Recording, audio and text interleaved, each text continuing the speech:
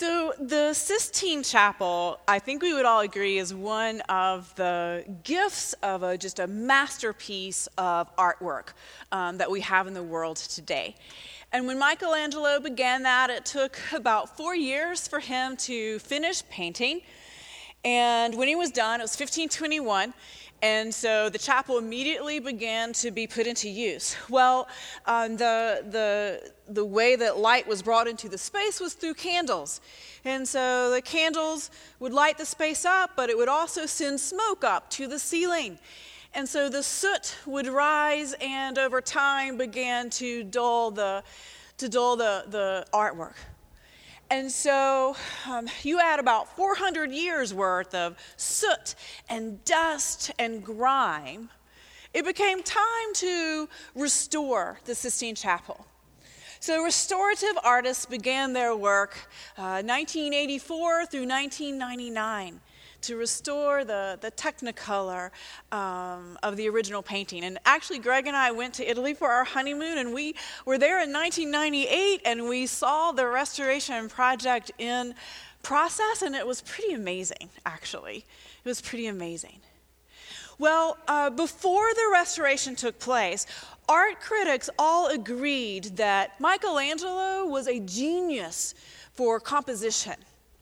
So, I mean, just to think, who would think of creating this relationship between God and humanity by having Adam reach out, yearning for God, where God's already pointing God's finger towards him, already yearning for Adam. Well, I know who would do that. A Methodist 250 years before his time would do that, because this image actually is a perfect depiction of our understanding of prevenient grace, of God reaching out and longing for us before we're even aware. But we know Michelangelo wasn't a Methodist because Methodist wasn't a thing in his time. But pre-restoration, in spite of the belief that Michelangelo was an expert in composition, they felt like his colorization was just mediocre. The colors were dull, they were monochromatic, they were just blah. But then the restoration restored the beautiful, almost spring-like palette, the bright yellow, the pale pink, the beautiful shades of green, the sky blue. And then it was in that moment when the Creator's work was restored to its original, to its beauty and to its goodness, that people had to begin to think a little bit differently about Michelangelo. So I think that we experience this similar dynamic today. That for many of us, the years of grime and dust and dirt and darkness from our life has shaded in, has prevented us from being able to see the goodness of God. The goodness of God, that God's character has become blah or mediocre, or for some of us, it feels even dark at times. We no longer feel deeply that truly, through Christ, we have a good Father. That through God's truth, from the Word of God, from God's presence through the Holy Spirit, through the love of other Christians, all ways that we experience God's truth, that God can begin to work restoration of God's creation before our very eyes, so we can see the true colors of God's brilliant goodness.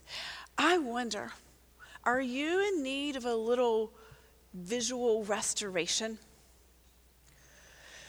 So recently we've spent a lot of time talking about Next Steps, our discipleship initiative, and it's been so exciting to be able to talk about that.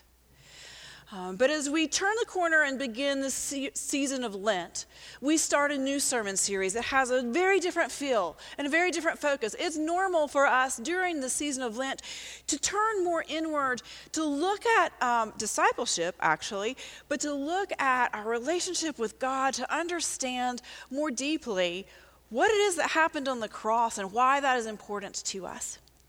And so as our planning team was trying to figure out what do we need to be focused on that might help us draw closer to God, we realized that a lot of us struggle with the issue and the practice of trust. We live in a world, don't we, where it is so hard to trust, that people are so skeptical. We don't trust one another. We really don't trust institutions. We don't trust politics. Many do not trust the church anymore. And all of that affects how we trust or don't trust God. And so that's what we want to focus on for these next few weeks, is the importance of learning to maybe retrust God, or to just at least practice, strengthen our practice of trusting regularly. Because we know trust is extremely hard to build, but it is so easy to break.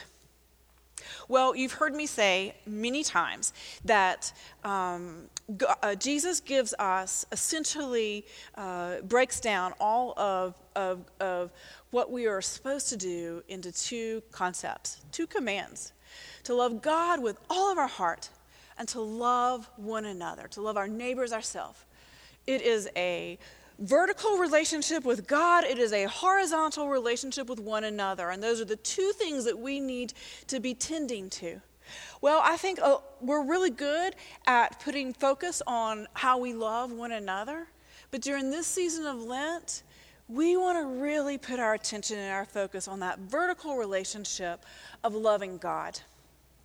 Wesley would call this the personal piety with God, and social holiness, or the social gospel with one another. But I want to invite us to focus, to keep our eye on God. I want to invite you, as you hear the scripture text and the stories, to really look and see, what is God doing here? What can I learn about the character of God, of who God is? What is God doing in this scripture? We believe the more we know and understand about the character of God, the deeper we're able to build our trust in God the Creator, Jesus the Savior, and the Holy Spirit, the Comforter and Advocate. So I'm going to start right out of the gate, and I'm going to ask you to really, as you listen to this story, to keep your eye, to focus your attention on what God is doing in this first scripture text. We learned in the Pastor's Roundtable that this is one where it is really easy to focus on humanity and what we're doing and miss seeing the beauty of what God's doing, God's important work here. So here are these selected verses from Genesis 2 and 3, the story of Adam and Eve in the Garden of Eden. The Lord God took the human and settled him in the Garden of Eden to farm it and to take care of it. The Lord God commanded the human, "Eat your fill from all the garden's trees, but don't eat from the tree of knowledge of good and evil, because on the day you eat from it, you will die." The snake was the most intelligent, or some say crafty, of all the wild animals that the Lord God had made. And he said to the woman, "Did God really say you shouldn't eat from any tree in the garden?" The woman said to the snake, "We may eat the fruit of the garden's trees, but not the fruit of the tree in the middle of the garden. God said, 'Don't eat from it and don't touch it, or you will die.'" The snake said to the woman, "You won't die. God knows that on the day you eat from it, you will see clearly, and you will be like God, knowing good and evil." The woman saw that the tree was beautiful with delicious food, and that the tree would provide wisdom. So she took some of its fruit and ate it, and also gave some to her husband who was with her, and he ate it. Then they both saw clearly and knew that they were naked. So they sewed fig leaves together and made garments for themselves. During that day's cool evening breeze, they heard the sound of the Lord God walking in the garden. And the man and his wife hid themselves from the Lord God in the middle of the garden's trees. The Lord God called to the man and said to him, "Where are you?" The man replied, "I heard your sound in the garden. I was afraid because I was naked and I hid myself." God said, "Who told you that you were naked? Did you eat from the tree which I commanded you not to eat?" The man said, "The woman you gave me, she gave me some fruit from the tree and I ate." The Lord said to the woman, "What have you done?" And the woman said, "The snake tricked me and I ate." The Lord God made the man and his wife leather clothes and dressed them. The Lord God said, "The human being has now become like one of us, knowing good and evil.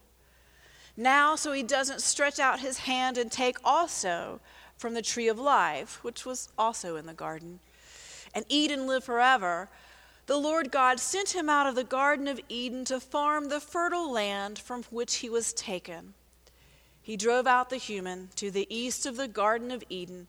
He stationed winged creatures wielding flaming swords to guard the way to the tree of life. Friends, this is the word of God for all God's people. Thanks be to God. Let us pray. Gracious God, give us humble, teachable, and obedient hearts, that we may receive what you have revealed and do what you have commanded. Amen. One thing, just one thing. That was all God asked of Adam and Eve. Just to not eat from the fruit of the tree of knowledge of good and evil. Everything else in the garden is yours. But before we get too caught up in the snake and Eve deciding to eat the fruit and share with Adam and the beginning of human sin, let's shift our attention back to God. By the way, did you notice that in no place did I ever use the word apple? Thanks to Greek mythology, with a very similar story where the forbidden fruit is an apple, and to the Latin translation of the Bible, where the word for apple and the word for evil are very, very close. Somewhere along the way, the image of the apple began to creep into art and preaching and literature as the forbidden fruit. So there you go, little nugget. But humans eat that forbidden fruit, and we know trouble begins. But here's the deal with the story. The problem is not so much about the fruit itself. The problem is not so much about what the fruit stands for, this knowledge of good and evil, whatever that exactly means. The problem is about what's in our best interest. Who decides what's in our best interest? The problem with eating the fruit is that at that moment, we decided that we were more capable of deciding what is best for us. And that was the boundary that Adam and Eve crossed. And that's one of the greatest challenges that we have today regarding our vertical relationship with God, that trusting ourselves versus trusting God, having our best interest in heart. That tree in the middle of the garden and the command not to eat from it, well, it was to define the limit between God and humanity. And it was a boundary to remind us that we are, in fact, not God. And it was a boundary that we crossed by exerting our free will. So instead of honoring God's will by willingly refraining from the forbidden fruit, we exerted our free will. We chose to eat in spite of God's command. And to be clear, if humanity didn't have the choice and the ability to eat from that fruit, then the command would not have been put in place to begin with.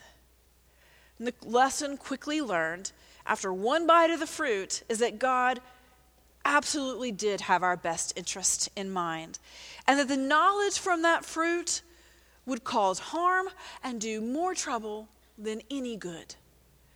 That if we look at this passage through God's eyes, though, We actually see signs all along the way that God's truth spoken to Adam and Eve was a word of care, of companionship, and love. For instance, did you notice these details when I read the scripture? First of all, God settled Adam and Eve in the Garden of Eden and gave them everything they needed. Everything they needed, full access to everything in the garden, but asked that one thing. And God issued just that one command, and nothing about that command was out of proportion, was repressive or unreasonable. But one of my favorite parts of this story is when God comes to have that evening walk with Adam and Eve. And it sounds like a regular thing. God takes on human form in order to build relationship with them. That God was seeking them out just to spend time with them. It's beautiful. But when God realizes, first of all, that they're hiding, and that God realizes what they've done because of the pathetic fig leaf clothes that they have on, God gives them a chance to answer for themselves, right? He doesn't react with immediate anger. He wants to listen and hear what it is they have to say. And honestly, God is mostly disappointed. But God knew the risks of free will. God knows the risks of free will. And after all, in Genesis 1, we were created good, but we were not created perfect. We were not created perfect. But then before God issues the final banishment from the garden to a more difficult life that was going to be the consequence for the choice, God does the most compassionate and amazing thing. God becomes a tailor. And God sews together clothes of leather, far better quality than they had made for themselves. Then, when God does send them out of the Garden of Eden, Scripture says God sent them to a fertile farm. So at least the land would produce for them fairly easily. All of these details together paint a picture of God that is loving, that is relational, that is compassionate, and caring. And when we consider these characteristics of God, then it is easier to trust that God's motive from the very beginning with that one command was always meant to protect Adam and Eve, not test them and not limit them. Maybe if Adam and Eve had been paying attention, maybe if we pay attention to these characteristics of God, then maybe we would be more trusting that God's truth that is offered to us is only offered to us with our best interests in mind. Because after all, God was trying to make life easier for us by preventing us from suffering the burden of sin and evil. What is good? What is evil? But after eating the fruit, then Adam and Eve, and essentially we, had to decide for ourselves what was in our best interest. Much harder. God could no longer do that for us. And one of the consequences of that knowledge was to then feel and see shame, which led to them trying to hide from God and to keep secrets from God. Things Adam and Eve had never experienced before. But trusting in God's truth can help us overcome our own shame, our own secrets, our own burdens, our own sin, because we trust the truth. We trust that God's truth is in our best interest at heart. And y'all, that was the whole point of Jesus. So in December of 2016, a ride at Knott's Berry Farm, a park out in California, became stuck. People became stuck 148 feet in the air. So there were 20 people up there, including 7 children. And firefighters arrived trying to figure out how are we going to get these folks down. And they put a massive ladder up, but of course the ladder was too short. It's like trying to change light bulbs in this space. The ladders are too short.